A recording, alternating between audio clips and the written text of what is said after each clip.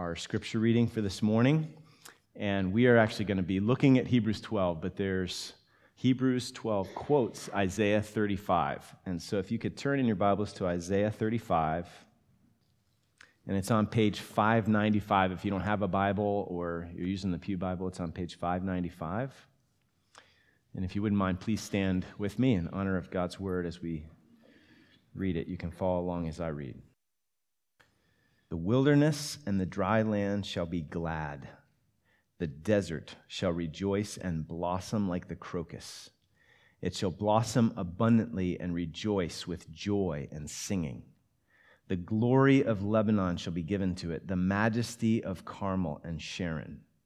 They shall see the glory of the Lord, the majesty of our God. Strengthen the weak hands and make firm the feeble knees. Say to those who have an anxious heart, be strong, fear not. Behold, your God will come with vengeance. With the recompense of God, he will come and save you. Then the eyes of the blind shall be opened, and the ears of the deaf unstopped. Then shall the lame man leap like a deer, and the tongue of the mute sing for joy. For waters break forth in the wilderness, and streams in the desert. The burning sand shall become a pool, and the thirsty ground springs of water. In the haunt of jackals where they lie down, the grass shall become reeds and rushes. And a highway shall be there, and it shall be called the way of holiness. The unclean shall not pass over it. It shall belong to those who walk on the way. Even if they are fools, they shall not go astray. No lion shall be there, nor shall any ravenous beast come up on it. They shall not be found there, but the redeemed shall walk there. And the ransomed of the Lord shall return and come to Zion with singing. Everlasting joy shall be upon their heads. They shall obtain gladness and joy, and sorrow and sighing shall flee away. This is God's word. You may be seated. All right, so we are doing this series called We Are Pilgrims, and especially appropriate in the season of Advent. The connection is we live as Christian pilgrims between the first coming and the second coming of Jesus. We live between the Advents. We sojourn between the Advents as Christian pilgrims. And it is a vital Christian discipline to learn how to live in the present between the first coming of Jesus and the second coming of Jesus. We need to get wise in this regard. We need practice. We need practice so that looking back in faith for the sake of walking forward in the present in faith, looking ahead in faith to the second coming for the sake of walking, running in faith in the present, that just becomes like second nature, which is kind of like appropriate, right? We have a new nature as Christians. The old nature is past. We have a new nature. That new nature is a by grace through faith in Jesus nature. So we should look back to the cross, look ahead to the second coming, and run the race that's set before us. Okay, so just so that you know what I'm talking about, if maybe you're visiting this morning and you're, what are you guys talking about here? Because this is the fourth of 6 weeks in this series. Just take forgiveness as an example. Let's say someone sins against you, and they sin against you pretty seriously. How do you forgive and walk forward without getting bitter? Well, you look back. That's what Jesus does in Matthew 18 when he's teaching us. We're like people who have a 10,000 talent, which would be like an astronomical figure, debt. If the master forgave that debt, why would we go to our neighbor and choke them, pay what you owe, when they owe us a couple months' wages? So a couple months' wages is a big deal, but compared to an astronomical debt, it's nothing, right? So you look back on what God has done for you in Christ. If God has been so lavishly merciful to you, how can we forgive? How can we refuse to forgive those who have sinned against us? Is the cross not enough? Do you have to have them pay a little bit more, another pound of flesh? Are you requiring that? So if God has been that long-sufferingly merciful to you, mercifully inclining toward you after so much sin, how can you close your heart to that person and become cold and hateful? Do you see how the cross impacts the present, right?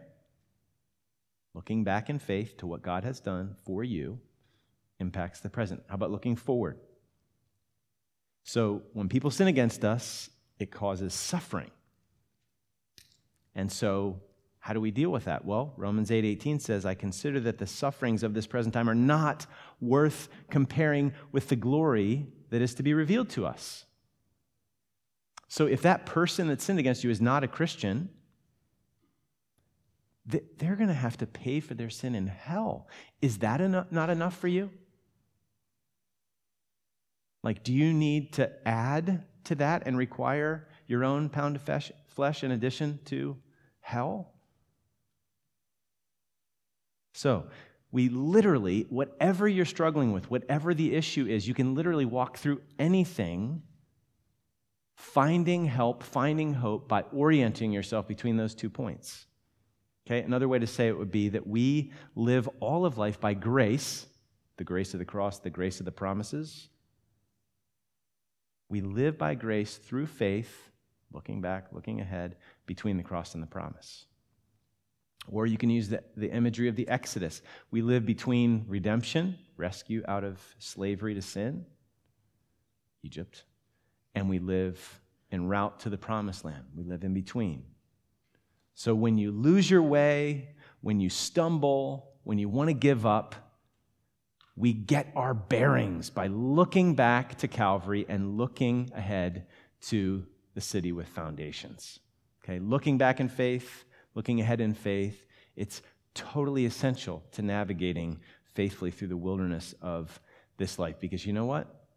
This life can be really hard. Wilderness, it's hard, right? In the wilderness of this world, it's easy to get faint-hearted and weary. And how often do you have to deal with feeling weary? I think that's all of us, isn't it? How often do you feel faint-hearted? We'll turn to Hebrews 12, because there's a lot of encouragement for weary people or people that regularly get weary and faint-hearted. So Hebrews 12, and start by looking down in verse 12. Hebrews 12 is found on page, at least 1212 is found on page 1009 in the Pew Bible if you're using that. So near the conclusion of this passage we're going to look at this morning, it says, therefore lift your drooping hands and strengthen your weak knees. That's the quote from Isaiah 35. So again, do you resonate with that? Drooping hands and weak knees? Emotionally, spiritually, even physically? You ever feel that way? Any of you feeling that way now? Any of you feel that way most mornings or most evenings? You ever feel like you get the wind just knocked out of your sails? You ever feel defeated? You ever feel like throwing in the towel? So it's easy to feel like we're never going to make it. Like we're going to just die of starvation out here in the wilderness. Like we're going to die of thirst. And so Hebrews 12 is here for us, weak and weary people. Okay, so we're not going to die of starvation out here. We're not going to die of thirst because we've got a shepherd. And with him as our shepherd, we shall not want. So our good shepherd knows that we're prone to weariness, and he's given this word for us, weary pilgrims. This word is for us. So, just stop for a second. Maybe you can see these words, but just listen maybe for a second. If you scan down through Hebrews 12, 1 to 14, just listen to all the words in this passage that weary pilgrims can resonate with. Weights, entangling sins, weariness, faint-heartedness, struggle against sin, forgetting, weary, painful discipline, drooping hands, weak knees, lame, out of joint. These are all words that are in this passage. So, even that word for weak in verse 12, weak knees, it's kind of a weak translation. It's used 4 other times in the New Testament, and it refers in those contexts to disability or even paralysis. Not just weakness, not just like minor thing. So weariness, what is this? Why do we get weary? What causes your shoulders to kind of slump and the wind to get knocked out of your sails? I think we lose hope, don't we? That it's going to get any better. The effort for whatever that thing is, it just seems pointless. So we just kind of lose hope. We lose confidence that it matters, that our efforts matter, that it's going to make any difference, right? When there's no light at the end of the tunnel, we get discouraged and defeated. Maybe it's because of repeated failure. Sometimes we just throw up our hands. You need hope if you're going to not grow weary. You need confidence that it matters, that your efforts matter if you're going to keep on. We need to believe God's mercies and faithfulness is greater than our sin if we're going to keep going. And the book of Hebrews is aiming to give us just those things: hope, confidence, and faith. And it is doing it left, right, and center in this book. And we've seen it already in the last few weeks. And you know how it does it over and over and over again is by pointing us to Jesus. He's the good word for weary pilgrims. So we're going to look at Jesus this morning. And so if you're weary, you came to the right place, and you're going to be looking at the right person this morning. So point number 2, looking to Jesus. The text here says, let us run the race that's set before us. You see it there. And then in verse 2, it says, looking to Jesus, the founder and perfecter of our faith, who, for the joy that was set before him, endured the cross, despising the shame, and is seated at the right hand of the throne of God. Right here, this is the key for us pilgrims running the race of faith. We have got to keep our eyes on Jesus. It's the most important thing here. We've got to look to Jesus. There is no Christianity without Jesus. There's no hope without Jesus. There's no forgiveness without Jesus. There's no atonement and peace with God without Jesus. There's no future for us without Jesus. There's no happy ending without Jesus. There's no way to heaven. It would remain closed to us. We would still be in our sins. We would be helpless and hopeless without Jesus. But Jesus did come, first Advent, right? We live between the Advents. He came willingly. He became incarnate. He took on flesh and blood. This is crazy. We could never get to the bottom of this mystery. Eternal God took on flesh and blood and became a helpless little baby. The author of life became killable. He was tempted for real. Have you ever thought about this? He was born willingly, this was God's plan, under a cloud of illegitimacy. In fact, later on in his life, the Pharisees finally played that card. We weren't born in sin. That's some shame, isn't it? He took that on willingly. The owner of all things, the maker of all things, became poor and homeless. He came to his own, and his own didn't receive him. He had no honor in his hometown. They wanted to throw him off of a cliff. He was tempted by Satan. He was misunderstood by most. He was abandoned by his friends. He was betrayed. He was unjustly handled. He was unjustly tried. He was shamefully treated by men that he created and whose lives he sustained by his powerful word. And then he's tacked naked and on a cruel, humiliating cross, instrument of torture. He dies on a public thoroughfare like a common criminal. The judge of all the earth hung on a tree like a common criminal. So while he was being shunned and scorned and derided, you know what he was doing? He was shunning, scorning and deriding the shame of it all. He didn't despise those who despised him. He despised the shame of it all out of love. And he did it all for the joy set before him, like it says in 12:2. Who for the joy that was set before him endured the cross, despising the shame. The shame didn't get in the way. I'll take on the shame for the sake of the joy. And what was that joy? The joy of saving a people for himself, a pure and holy bride that he would make pure and holy by his shameful sacrifice, at least shameful in the eyes of those who saw it.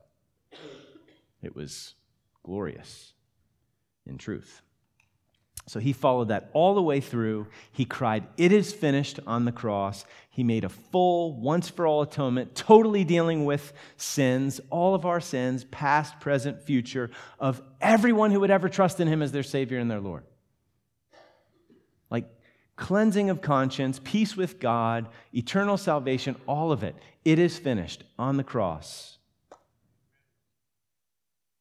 And when he had quite literally gone through hell for us, and what I mean by that is absorbing the full wrath of God for everyone who would ever believe in that space of 3 hours. Again, mystery, how did it just blow your mind?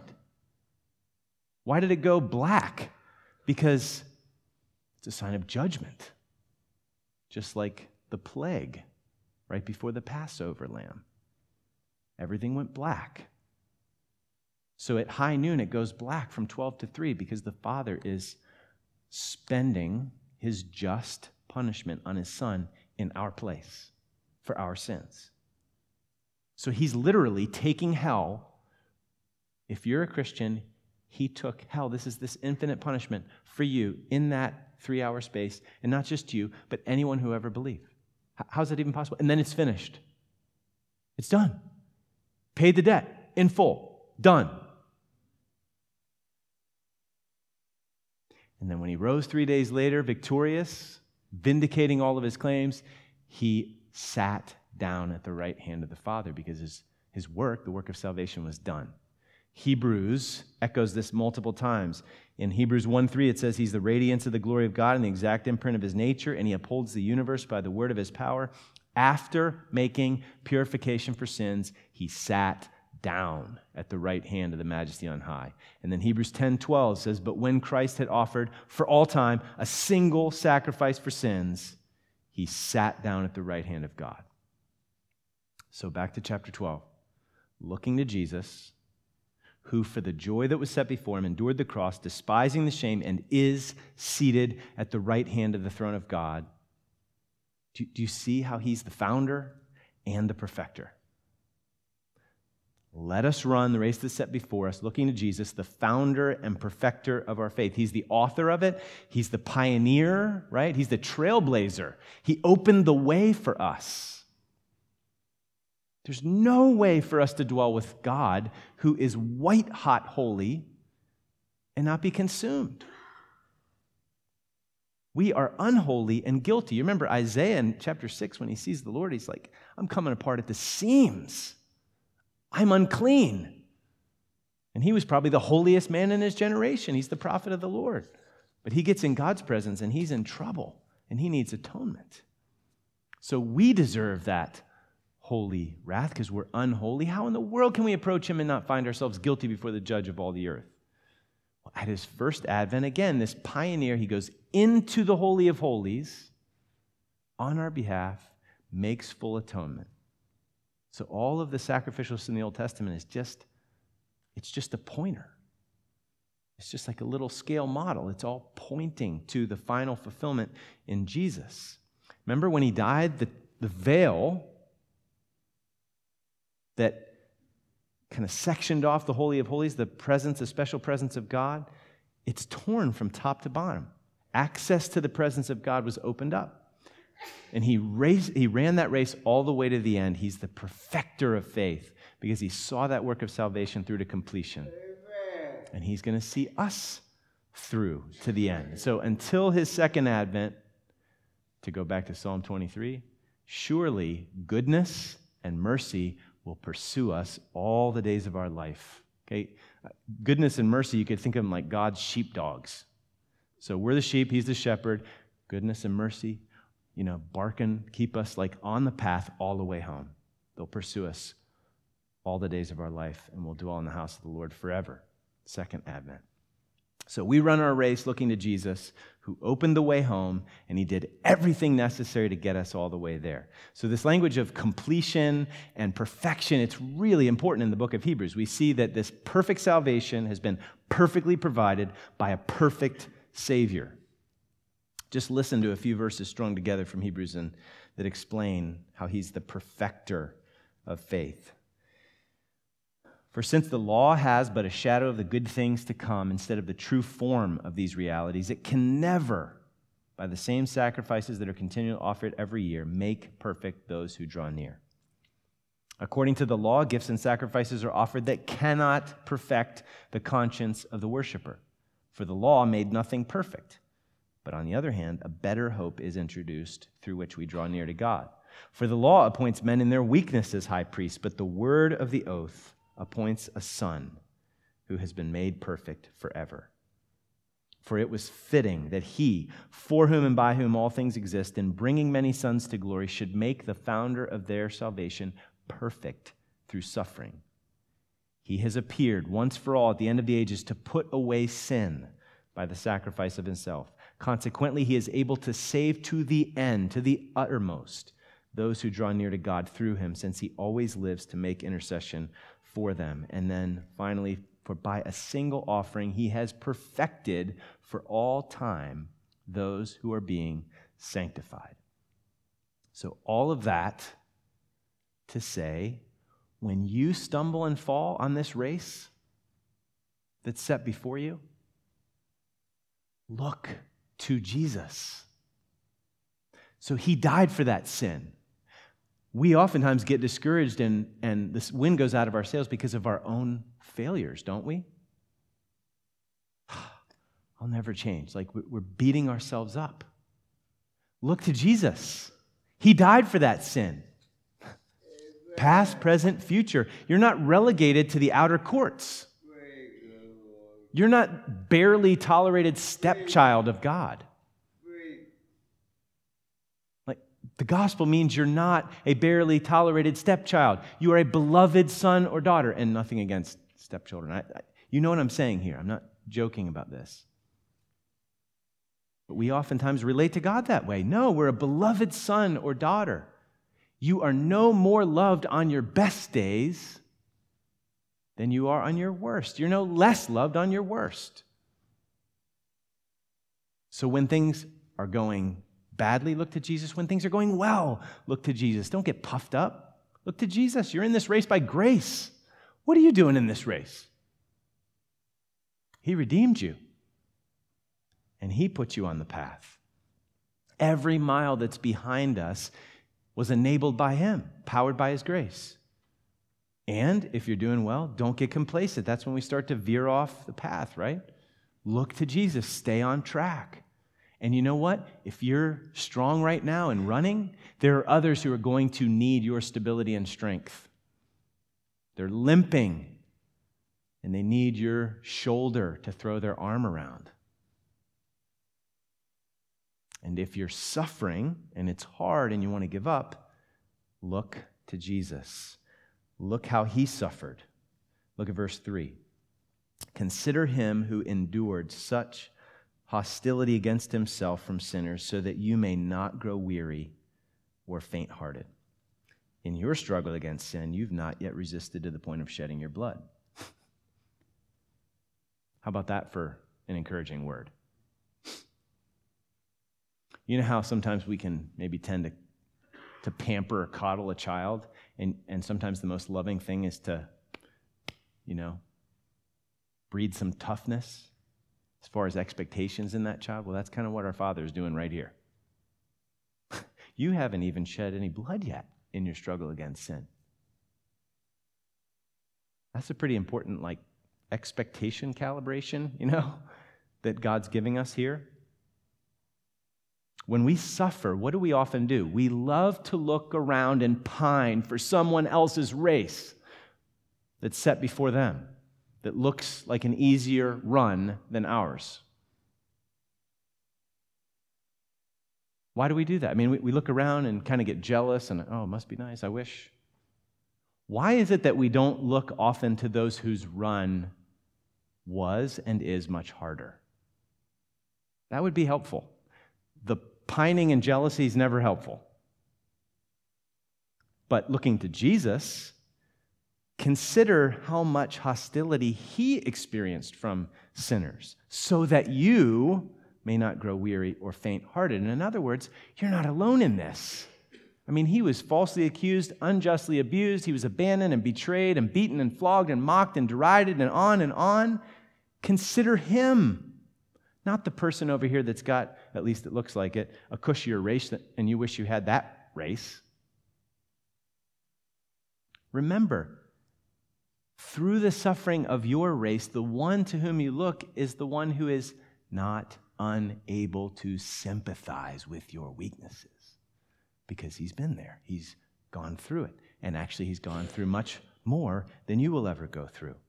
So he was in every respect tempted, as you are, by trial, by suffering, so you can draw near to the throne of grace with confidence, expecting to find well-suited grace for sufferers, for what you need to endure your suffering. So Bethel, let's run.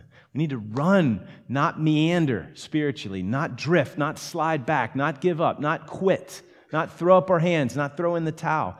Let us run. So let's look here for a few more minutes at how we are to the run. There's so much help on the how in these verses 1 to 14. So look again at verse 1. Let us run. Point number 3. If you're following along, there's an outline in the bulletin, or you'll see the points on the screen.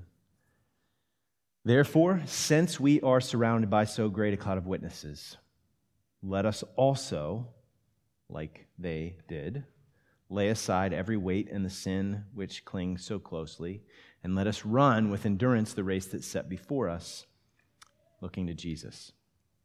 So this section is all about how we run. Really, these two verses, there's one main command. It's let us run. And everything else is how you run. You run with the witnesses, since we are surrounded by this great cloud of witnesses. We need to run without the weights and sins, laying those aside. We need to run with endurance, and we need to run with our eyes fixed on Jesus, okay? So this is all about how we run. I've a few things to note here quickly first before we hit some of these. I've already alluded to the fact that it's the race set before us. Like, you have a race that's set before you. It's not the same kind of path as your neighbor. We all have to accept our divinely chosen race path. It does no good to wish we had someone else's. The sooner we accept ours, the sooner we can get on and make some progress. In fact, if you look up at the end of chapter 11, some people by faith conquered kingdoms, escaped the edge of the sword. Man, everything seemed to be victory in Jesus. And then, without even skipping a beat, some people were tortured, even sawn in two. Isaiah traditionally says that he was sawn in two. Some people were killed by the sword.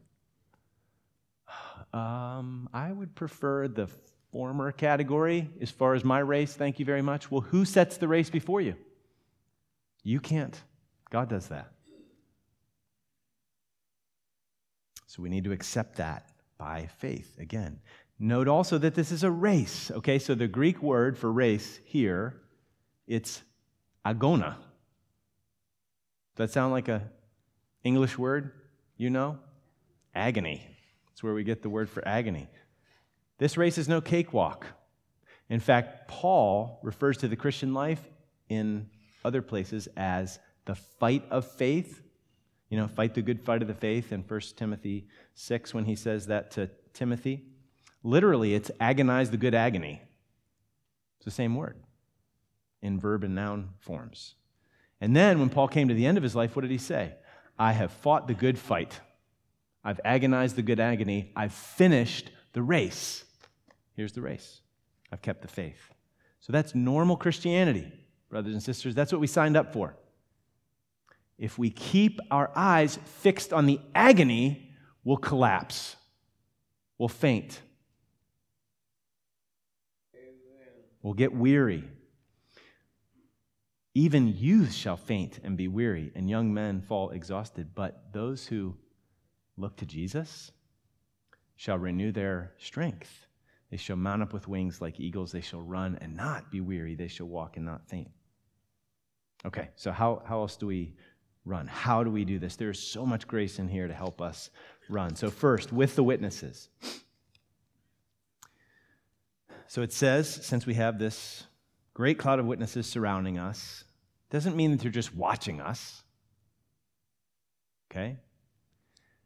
In fact, look back verses 39 and 40 of chapter 11. All these people that are listed in chapter 11, we considered some of them last week, though commended through their faith, did not receive the fullness of what was promised, since God had provided something better for us, that apart from us they should not be made perfect. So this is it's like a wrestling meet, you know? There are individual matches, but the meet is not over, and you don't win until everybody finishes their match, right? So the Old Testament saints that are in the list are waiting for us to cross the finish line, all of us to cross the finish line, and then we all receive the fullness of what's promised together. So what are they doing in the meantime? They're lining the way, not just to watch, but to cheer us on. They're witnesses in that sense. They speak to us. They're waiting for us. They can't wait for us all to cross the finish line. And their cheering is of a particular kind. They're saying with their lives, don't stop. You can make it. It is all worth it. I mean, just think of what Abraham has to say. He was an idiot. He was a skunk sometimes. And you know what? God rescued him. So some of us do some really stupid things, and then we feel like we can't even come to God anymore. And Abraham would say, listen, let me tell you, I was an idiot. I did the same thing again. I pawned my wife off twice. And you know what? God was faithful, and he rescued me twice. Trust him. Or David, total, collapse of colossal proportions. That doesn't mean he was done. He finished the race, even though the scars were there, the consequences were there, right? Sarah, she's got something to say. She waited quite a long time for something she desired, even for what God promised. So we run with the witnesses. They have so much to say to us. Are we listening? That's how we run. But also we run without the weights and sins. Okay, so this is just simple, really practical. I don't know what it is for you, but what is slowing you down? It's not, you realize these are two different categories. A weight could be something that's good, but it's not helping you run. Sins that are entangling you. So what is that for you? What do you need to lay aside? What's tripping you up? What's entangling you? What's slowing you down? I mean, this is serious. This is real faith fights. Real faith pursues holiness. Look down at verse 14. Strive for peace with everyone and strive for the holiness without which no one will see the Lord. Is that how you think? Do you want to run? Do you want to follow Jesus? Do you want to get home? Do you want to get to your destination? Or do you want to hang out as long as possible in the rest stop arcade of this world and in the gift shop? And the question is, if we don't want to run, if we don't want to throw off the stuff that's slowing us down and, get free of the sin that's entangling us, do we really believe that he's the rewarder of those who seek him? Just like it says in 11:6, we looked at that last week. So let's throw off anything that's keeping us from getting to our truest gain and run. So with the witnesses, without the weights and sins, with endurance. I'll just hit this quickly because we've already kind of hit it. Obviously, we have need of endurance. This is a marathon, not a sprint. I mean, it's important to get that in your mind. I don't know how many of you run, kind of seriously or just kind of jog or whatever, but maybe even if you don't do that very often, maybe there was a time in the past, and you understand that the goals you set when you start, like what your expectations are, that really affects you. So if I go out and I say, I think I'll run a few miles, I might quit after 2. Because I'm just not feeling great. I'm just like, forget it. I just want to go home. But if I sign up for a 10K, or if I say, like I literally have to do this, I'm going this many miles today, I'm going to push through when I don't feel good because there's a goal in mind. So you have need of endurance. This is a marathon, not a sprint. So let us run with the witnesses, without the weights and sins, with endurance, and then finally, with faith in the love of the Father. There's a lot of verses left, but they all kind of say one thing. So this is huge. Verses 5 to 11. And just like that endurance thing, just like hey, in your struggle against sin, you haven't even resisted to the point of shedding your blood. Just as that calibrates our expectations, these verses are intended to calibrate our expectations as Christian pilgrims. So look at verse 5. And have you forgotten the exhortation that addresses you as sons and daughters? My son, do not regard lightly the discipline of the Lord, nor be weary when reproved by him. For the Lord disciplines the one he loves, and chastises every son whom he receives. First off, you've got to know that this word for discipline here, when he talks about discipline in this passage, it is including both punitive, like corrective, punishment sort of discipline, but also the discipline that's training. Like if you're going to do a marathon, if you're going to run a race, you need to discipline yourself, right? You need to train yourself. You're not punishing, you are kind of punishing yourself, but you know what I'm saying. It's not like getting a paddle. So this discipline is both, and all of it is love. So when you and I, when we are experiencing the discipline of the Lord, when we are being reproved, when we are being chastised, we cannot think it's because God is sick of us or fed up with us. What did I do?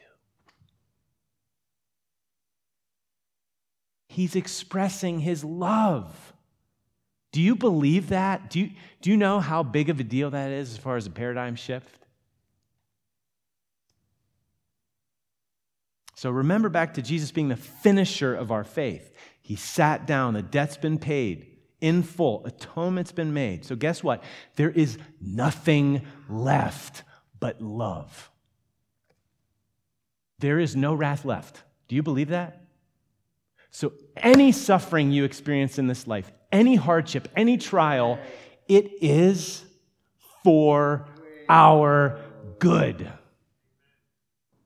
Do you see how important that is to actually embrace? It's huge. Any punishment the Lord metes out, any discipline he gives us is love. It's because he loves us, because he loves us, because he loves us, because he's a good father. So important to believe that when we're being chastised or when we're being stretched and pushed beyond what we thought we could handle. Verse 7, it's for discipline that you have to endure. God is treating you as sons. For what son is there whom his father does not discipline? If you are left without discipline in which all have participated, then you are illegitimate children and not sons. Besides this, we've all had earthly fathers who disciplined us, and we respected them. Certainly there are people that have painful, the text is not denying that. But generally speaking, good fathers discipline their children. So, we've had earthly fathers who disciplined us, and we respected them. Shall we not much more be subject to the Father of spirits and live? For they disciplined us for a short time, as it seemed best to them, but he disciplines us for our good, that we may share his holiness. For the moment, all discipline, for the moment, in between the first coming and the second coming of Christ, That's the moment. It's when those moments take place. And that discipline can seem painful rather than pleasant. But later it yields the peaceful fruit of righteousness in our lives and then ultimately in eternity to those who've been trained by it. So it is so easy to get weary and faint-hearted and want to throw up your hands. You can feel like everyone and everything is against you. And yet, verses 4 to 12 are evidence that God is leading you into these things lovingly. The race, the agony that's set before you, He's using it all so that you will share in His holiness. He's using it for our good. Listen to C.S. Lewis. He said, if you think of this world as a place intended simply for our happiness, you find it quite intolerable. Think of it as a place of training and correction, and it's not so bad. Imagine a set of people all living in the same building. Half of them think it is a hotel. The other half think it is a prison. Those who think it is a hotel might regard it as quite intolerable, and those who thought it was a prison might decide that it was really surprisingly comfortable. The people who try to hold an optimistic view of this world would become pessimists. The people who hold a pretty stern view become optimistic. He's echoing what God says in the Psalms. Listen to these words. Before I was afflicted, I went astray, but now I keep your word. You are good and do good. Teach me your statutes. The insolent smear me with lies, but with my whole heart I keep your precepts. Their heart is unfeeling, but I delight in your law. It is good for me that I was afflicted, that I might learn your statutes.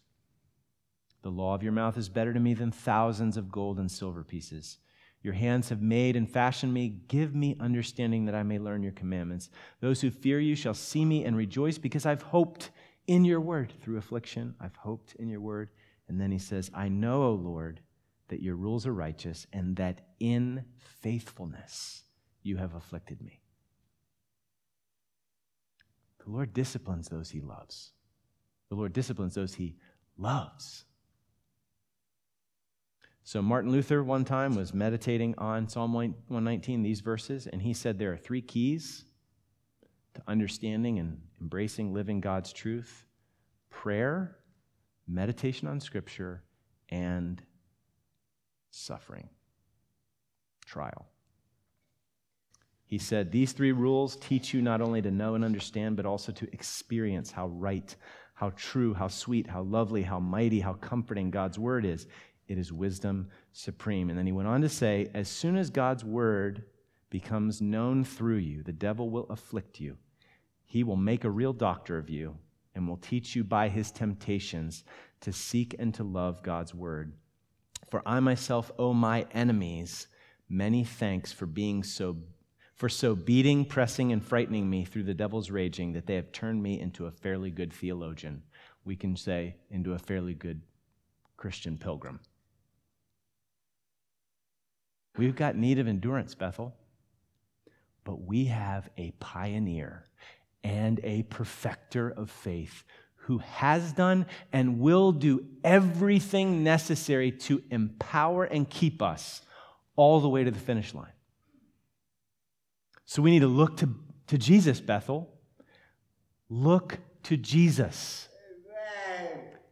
And then lift your drooping hands and strengthen your weak knees and make straight paths for your feet so that what is lame may not be put out of joint, but rather be healed, and strive for peace with everyone and for the holiness without which no one will see the Lord. So we're going to close by reminding each other of how we need to run to Jesus. Come, ye sinners, is the song. And how we most certainly can, with confidence, come to this Jesus because of the gospel. So we have this great high priest who's passed through the heavens, Jesus, the Son of God. We should hold fast our confession. We do not have a high priest who's unable to sympathize with our weaknesses. We have one who in every respect has been tempted as we are, yet without sin. So with confidence we can draw near to the throne of grace, that we may receive mercy and find grace to help us in our need as we run the race that's set before us. So let's pray, and then we'll sing this song together.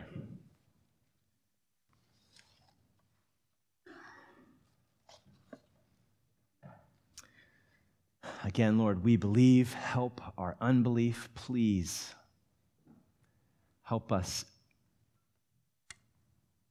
believe that you are the rewarder of those who seek you, that you love us and you discipline us because you love us, and that you have done everything to get us safely home. Lord, we need your help. Would you turn weariness and faint-heartedness into encouragement and strength this morning? For the sake of your great name, amen.